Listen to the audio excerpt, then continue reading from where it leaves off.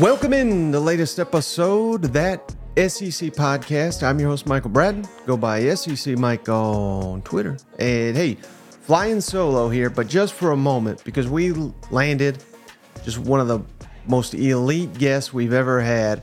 Someone that I've been dying to get on this show since I launched it, really. Chris Lowe, ESPN senior writer. He's a must-read. Everything he publishes over at ESPN.com. He's covered the SEC. He's covered many teams within the league for decades, literally. So great stories. He's the one, of course, that broke the news that Nick Saban was retiring. So we're going to talk a lot about that. Talk about Missouri, Ole Miss, Tennessee, many others, Texas and Oklahoma coming to the SEC. A great conversation coming up here in just a moment with Chris Lowe of ESPN. But before we get to that, man, momentum. That's how you describe the Missouri football program right now. And here on Monday, if you missed it, this is only going to continue. Missouri is here to stay as an upper echelon team in the SEC. The Tigers officially announced a $62 million donation has been given to the football program, with $50 million of that designed to upgrade Memorial Stadium. And this is maybe even more fascinating part of this. 62 million donated to Missouri by an anonymous donor, did not want to be known. And no, it was not Cousin Shane. If he had it, he probably would give it to Mizzou after living up to his hype. But so $50 million to improve Memorial Stadium, but $12 million specifically given to the Tiger Scholarship Fund, which is their NIL collective. So this is wild, but this is where we're at in college football, where people donate these, and this is the largest donation in Missouri history. I believe this is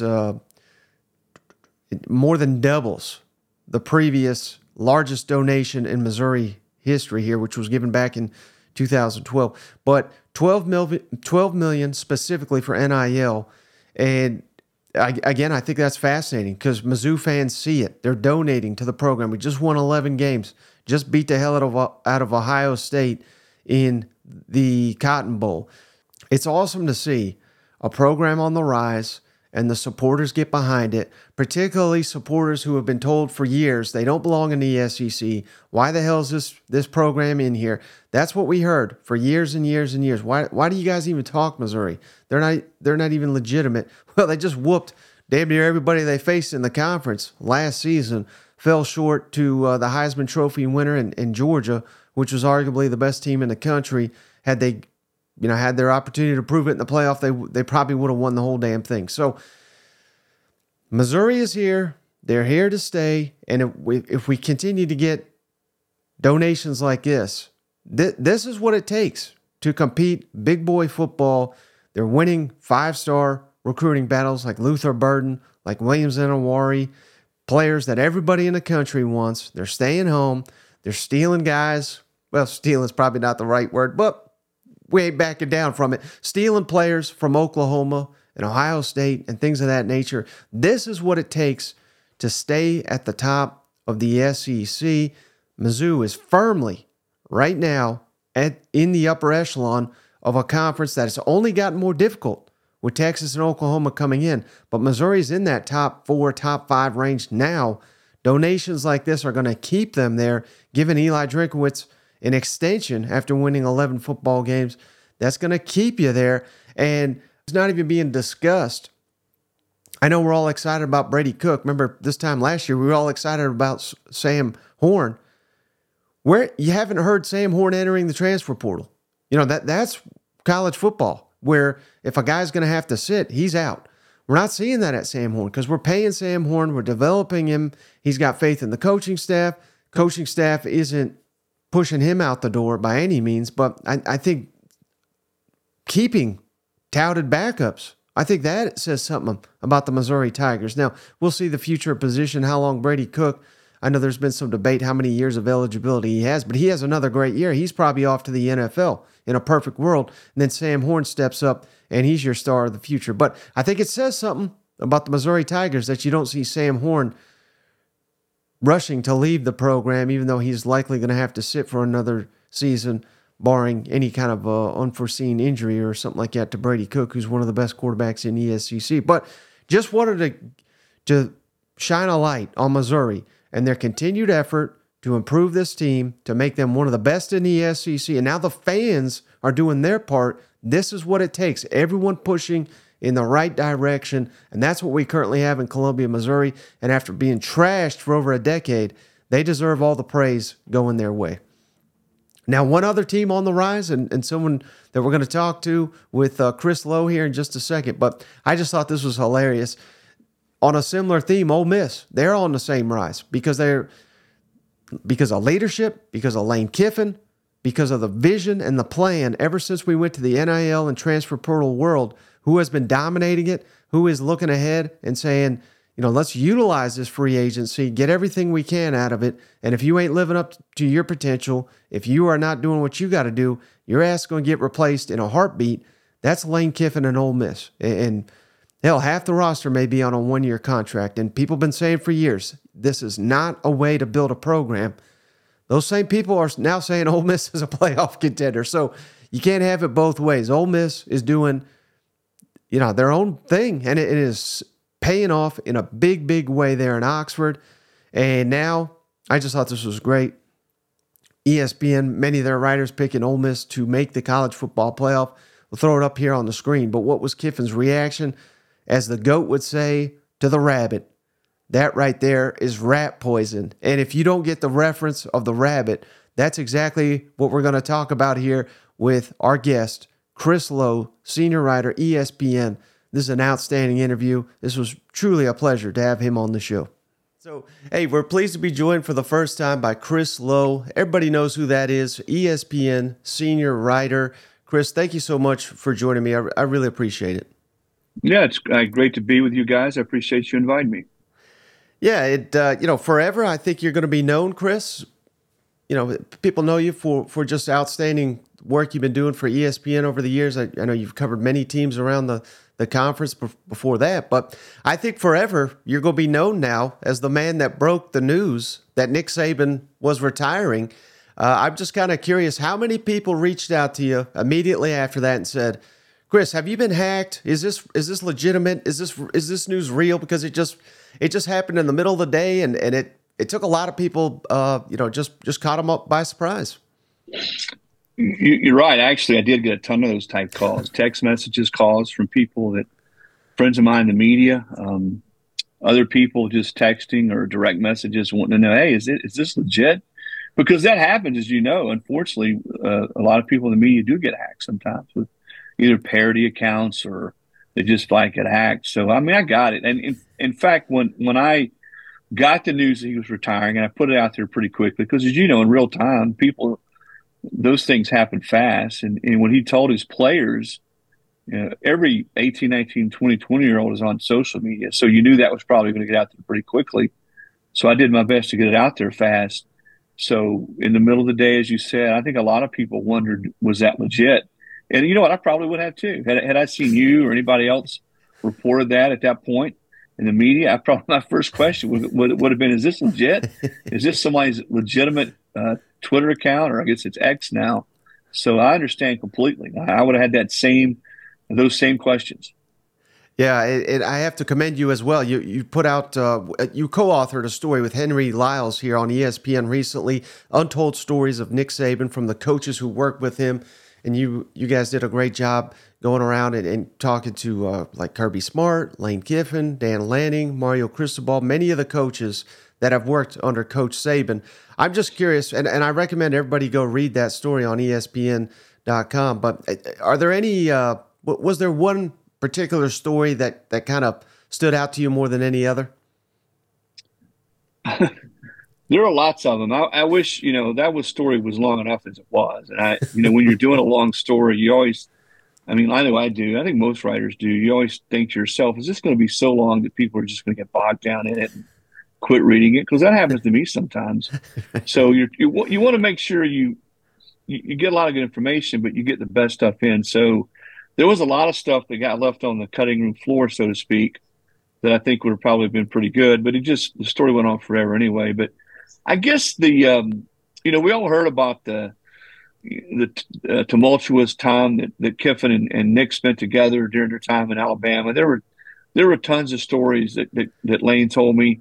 Got most of them in there. I guess the one about him purposely going vanilla on offense because Nick had gotten onto him the day before about throwing double passes and running reverses and doing things outside their core, what they're supposed to be running core offense, core defense, so as Lane himself said, Lane being Lane, the next day he's under center. They're running, third and 8. They're running off tackle. They're running zone, and they're in their meetings. And Nick's like, "What the hell are you doing, Lane? Why are we not running? What are we doing under center? Third and 8, third and 9?" And he's like, "Coach, I just felt like that's what you want us to run against your defense." And of course, all hell broke loose at that point. That was my favorite story. And Saban clearing the staff room out and just absolutely dressing Lane down.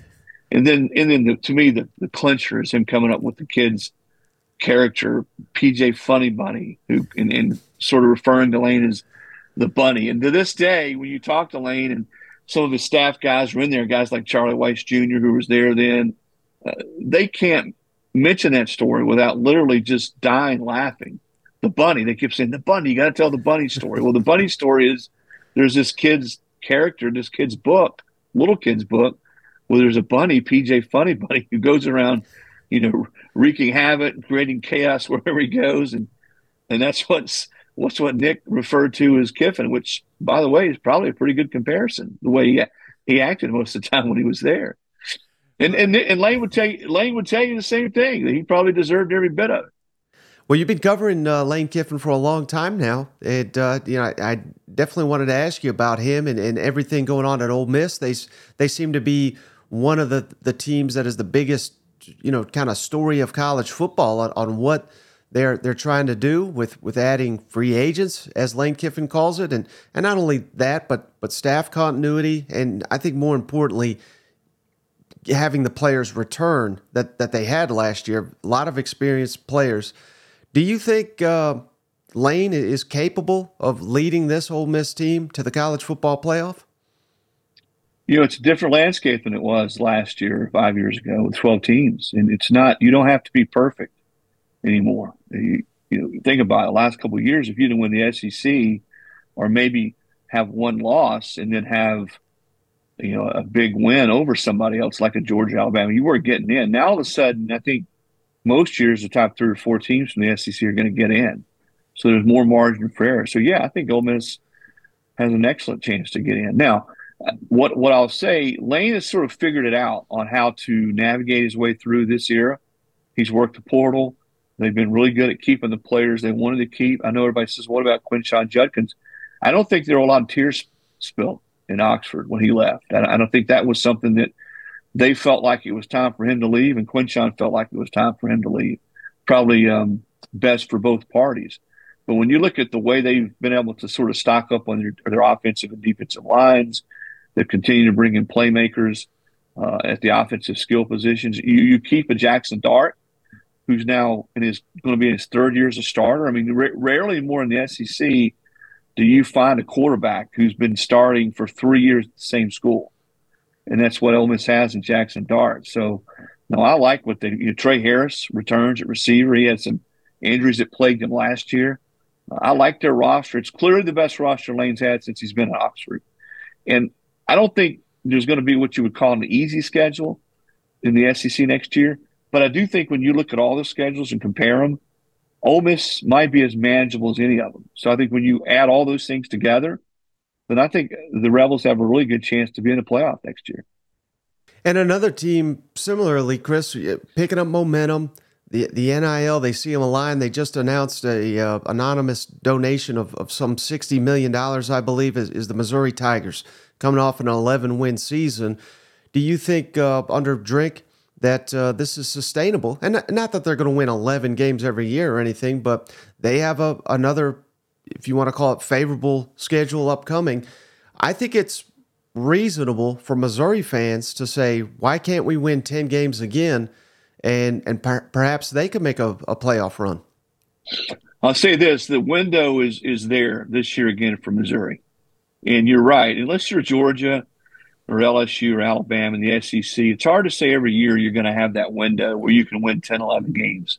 But I do think it's there again for Missouri. Bring back your quarterback, and as much as was talked about last year about what they did on offense, to me the untold story of Missouri's season was how good they were on defense. And I know they lost their defensive coordinator, but I still think they have built and been able to develop enough depth and develop the kind of talent there in their front seven that they're going to be a force again on defense. And I think that's where you just can't win every game 41-38. And Missouri, I think, has got to that point defensively under Drink where they can win games where they hold people down defensively. No, I agree. I think the investment monetarily that the boosters and now the NIL world they're making there inside that program has made a big difference. I think the patience, there are a lot of some restlessness there a couple of years ago with Drink. Is he the guy? Can he get it done? And I think we've seen now when you have patience with guys who are making progress and are winning on the recruiting trail. That's the thing. They went and got Luther Bird III. They're next, right there in their home state in St. Louis. Everybody in the world wanted him. And I think when you keep a kid that highly rated, that talented at home, that sort of sends a message that you're on the right track. I think to me that was as big a win as any they had, and I think it's just sort of manifested itself after. 2024 is just such a unique year in college football with the SEC and the Big Ten expanding, and obviously we're so excited down here for Texas and Oklahoma coming to the league, the expansion of the playoff, and all that goes with it. But specifically Texas and Oklahoma, is there anything that comes to mind, Chris, when you sit here and say, I'm most looking forward to this when Texas and Oklahoma are officially in the league come, I believe it's July 1st. But does anything stand out that you're more excited than anything else?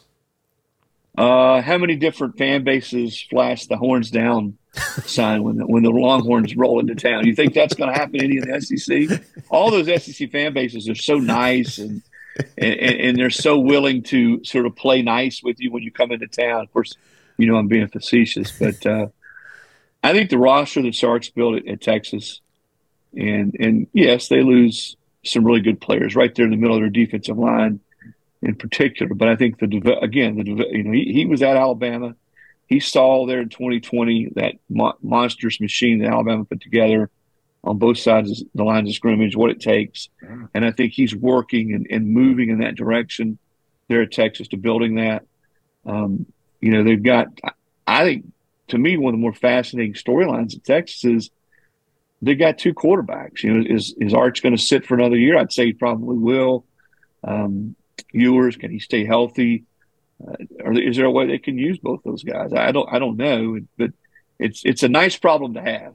In this day and age, it's hard to keep two really good quarterbacks on your roster, and when you can, that's a huge plus because we've seen over and over again where a guy gets hurt, maybe he has a bad stretch.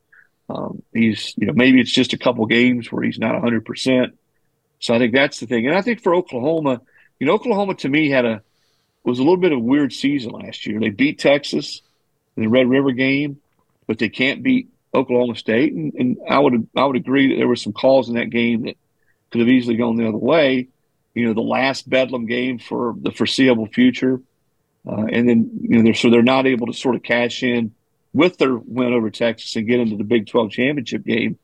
So I think how they respond.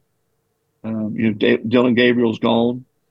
How they respond in their first year in the SEC will be interesting. But I just think overall, Texas and OU fit that SEC-centric feel. That I understand they're located there in that part of the Texas-Oklahoma region, but when having covered the SEC as long as I have, they both have that sort of SEC DNA to me in them. Fan bases, their tradition, how much it means, how much football means, how much the universities are willing to invest in football. All those things are very much like the SEC. I think they'll fit perfectly.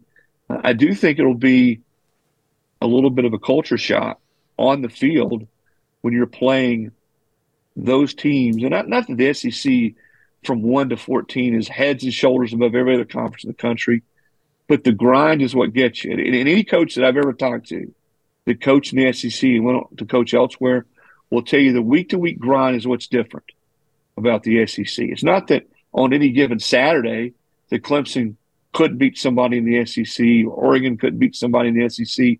It's that week-to-week-to-week grind of having to play that style, the kind of muscle and bulk you see in the line of scrimmage, plus the speed across the league. It'll be interesting to see how Texas and Oklahoma adjust to that. I think they will fine. It may take a little bit, but I think they both are built. They both have coaches who understand it. That type of play and that type of style. But I look forward to it. I think it's you're right. Oregon and Washington and SC and UCLA going to the Big Ten will make it different next year in college football. So, certainly those cross country trips. But when you look at teams moving to another conference, you got Cal and SMU. The Cal, I can't wait to see that Cal. I'm sort of joke Cal, Georgia Tech or Stanford, Clemson. Not that they play next year, but that seems a little weird. But OU and Texas in the SEC doesn't. I guess is what I'm trying to say. They seem to fit, as they move from the Big 12 to the SEC. Yeah, no doubt. Well, I know the Tennessee program as well as anybody, covering them for decades. To me, Chris, you let me know if it's different for you, but it feels to me like Tennessee is more aligned than they've ever been, at least that I can recall, and I think they are set up well to handle any and all adversity that's coming their way with these pending NCAA investigation. What's your thoughts on that? Well, they have a strong chancellor. Donde Plowman has sort of navigated some rough seas already, with the Jeremy Pruitt NCAA investigation and the sanctions and probation. Of course, Tennessee was not really sanctioned that heavily if you don't count the $8 million they had to pay. Now that's not just a little chunk of change. That's a lot of money. And I think if they don't pay that kind of money, they would have gotten some type of postseason ban. But now here we are again, an NIL investigation. And I think a lot of people around college football say, wait a minute, you're investigating a school for breaking NIL rules when everyone's sort of doing the same thing. And I think what the NCAA is saying, hey, you guys were doing this before, it really became a no-no, so to speak. You couldn't do it. So I don't know where all this lands, but I do agree with you. I think from the president, Randy Boyd, to the chancellor, Donde Plowman, to heck, every politician in the state of Tennessee, the governor, the state attorney general, the mayor of Knoxville, is all coming out guns a-blazing against the NCAA.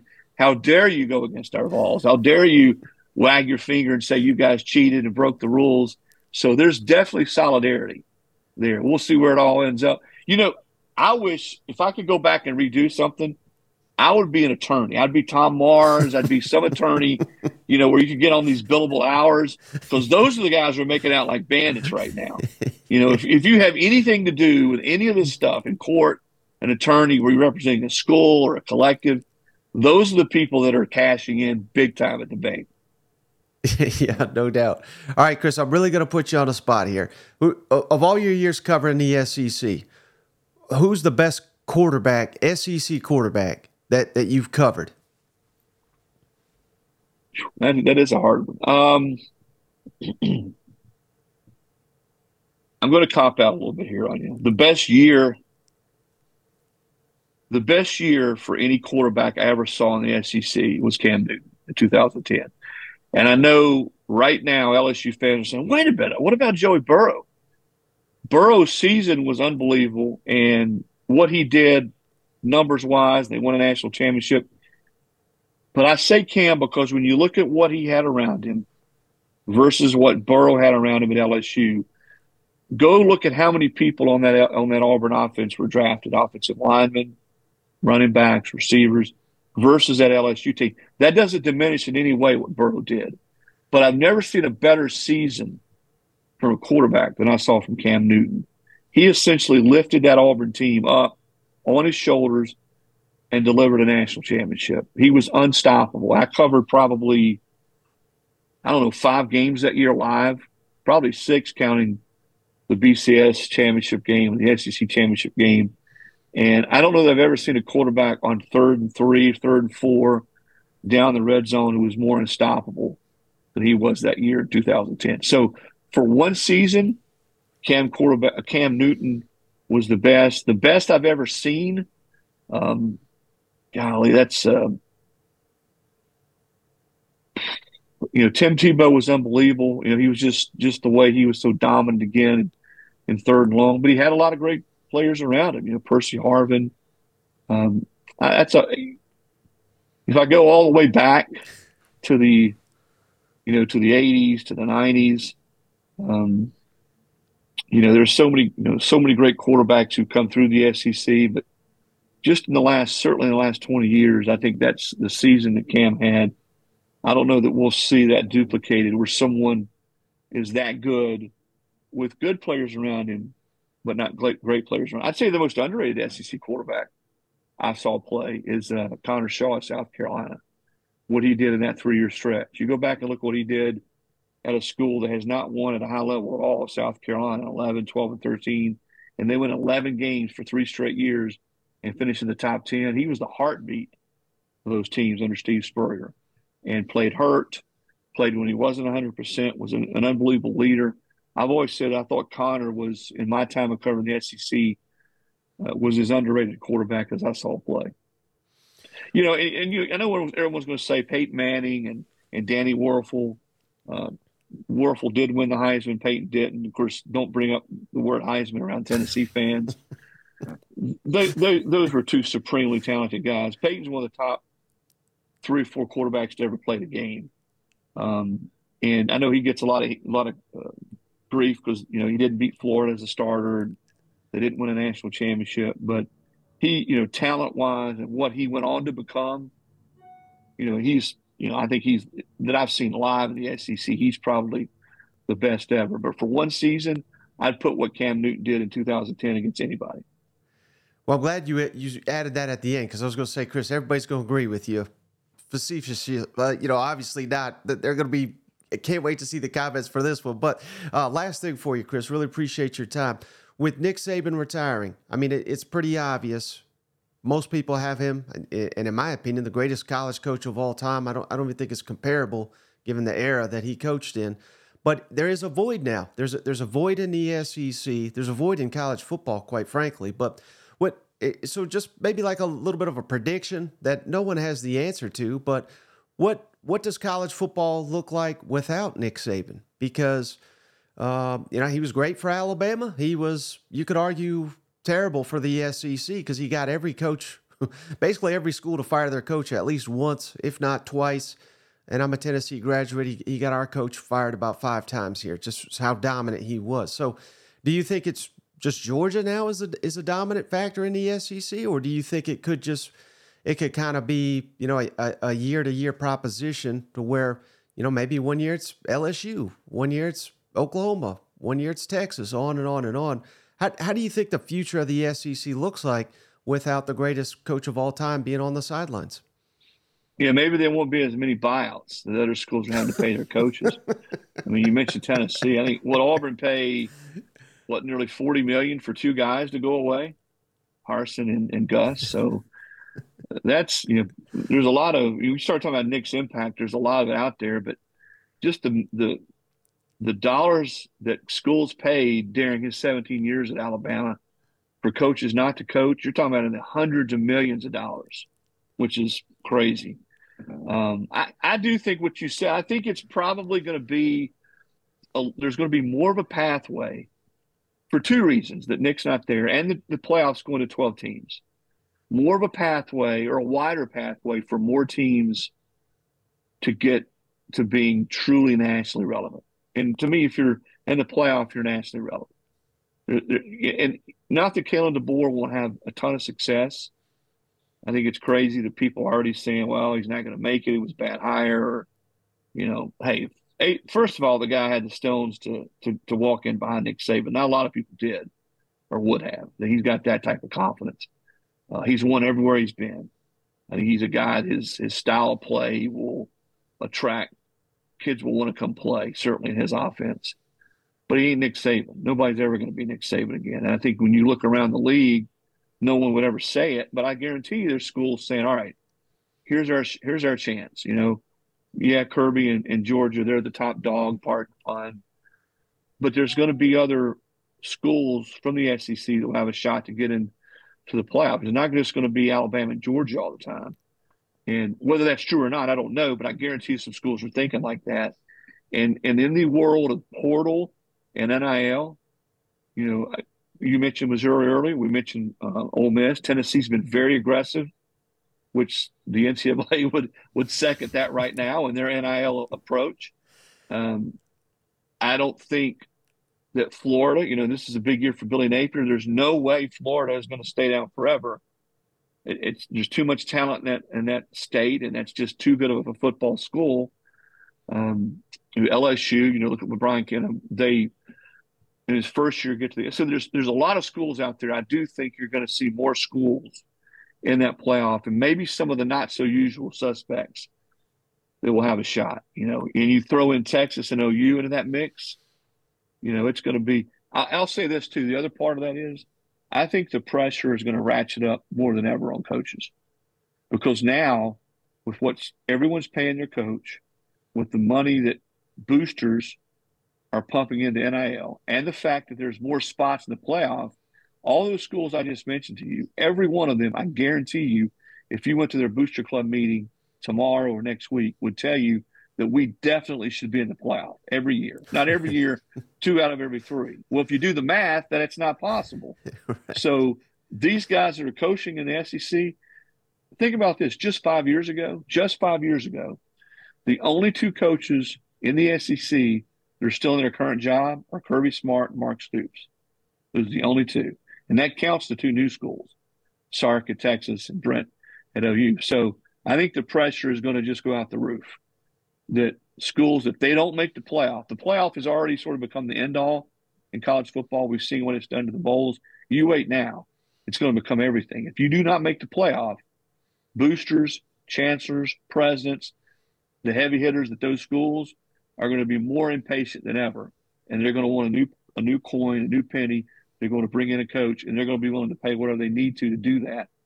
So I think the pressure, people say, well, how will the playoff change college football, the expanded format? That's what I think will happen more than anything. I think the pressure will be just absolutely overwhelming. Well, I know the coaches don't have any say in it, Chris, but I'm sure that if they could, they'd reach out to Greg Sankey and say, please get us more at-large bids to this playoff for our sakes. You know what? Well, I think if Greg Sankey had his way, there'd be 12 at-large. I really do. And I think, the chairman of the playoff committee is Dr. Mark Keenum there at Mississippi State.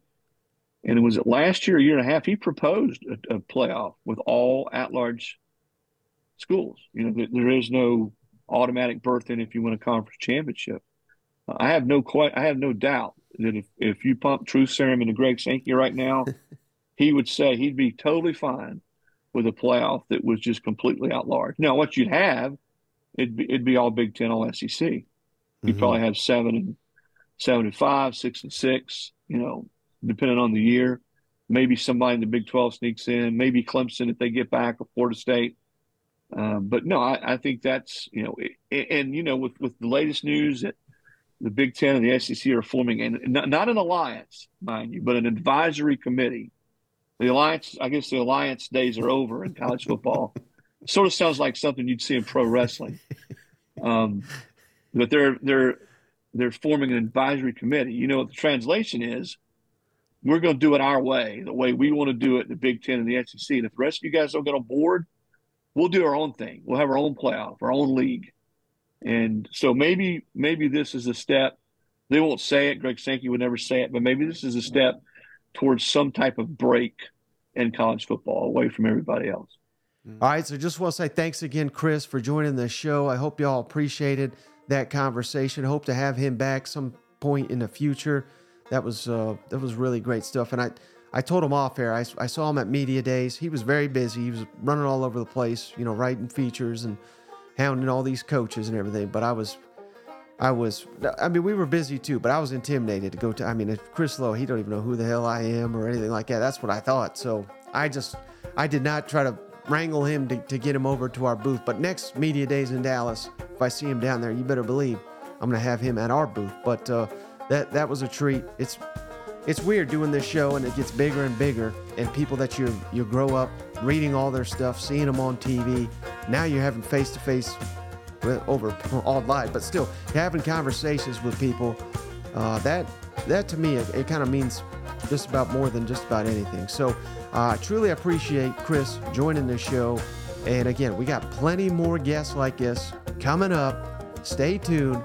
Great conversations all off season long. I hope y'all appreciate the hard work we're putting in. More in-studio guests coming up too in the near future. Nothing this week or anything, but we're going to keep grinding hard to make this the most entertaining show, SEC football show, in season, off season, everything coming your way. So we do appreciate each and every one of you for tuning in. We'll catch you on the next one. Hey, buddy, this beer's for you, Mike, and Cousin Shane. That SEC podcast loves the Pirate, and the Pirate loves that SEC podcast. Hail State.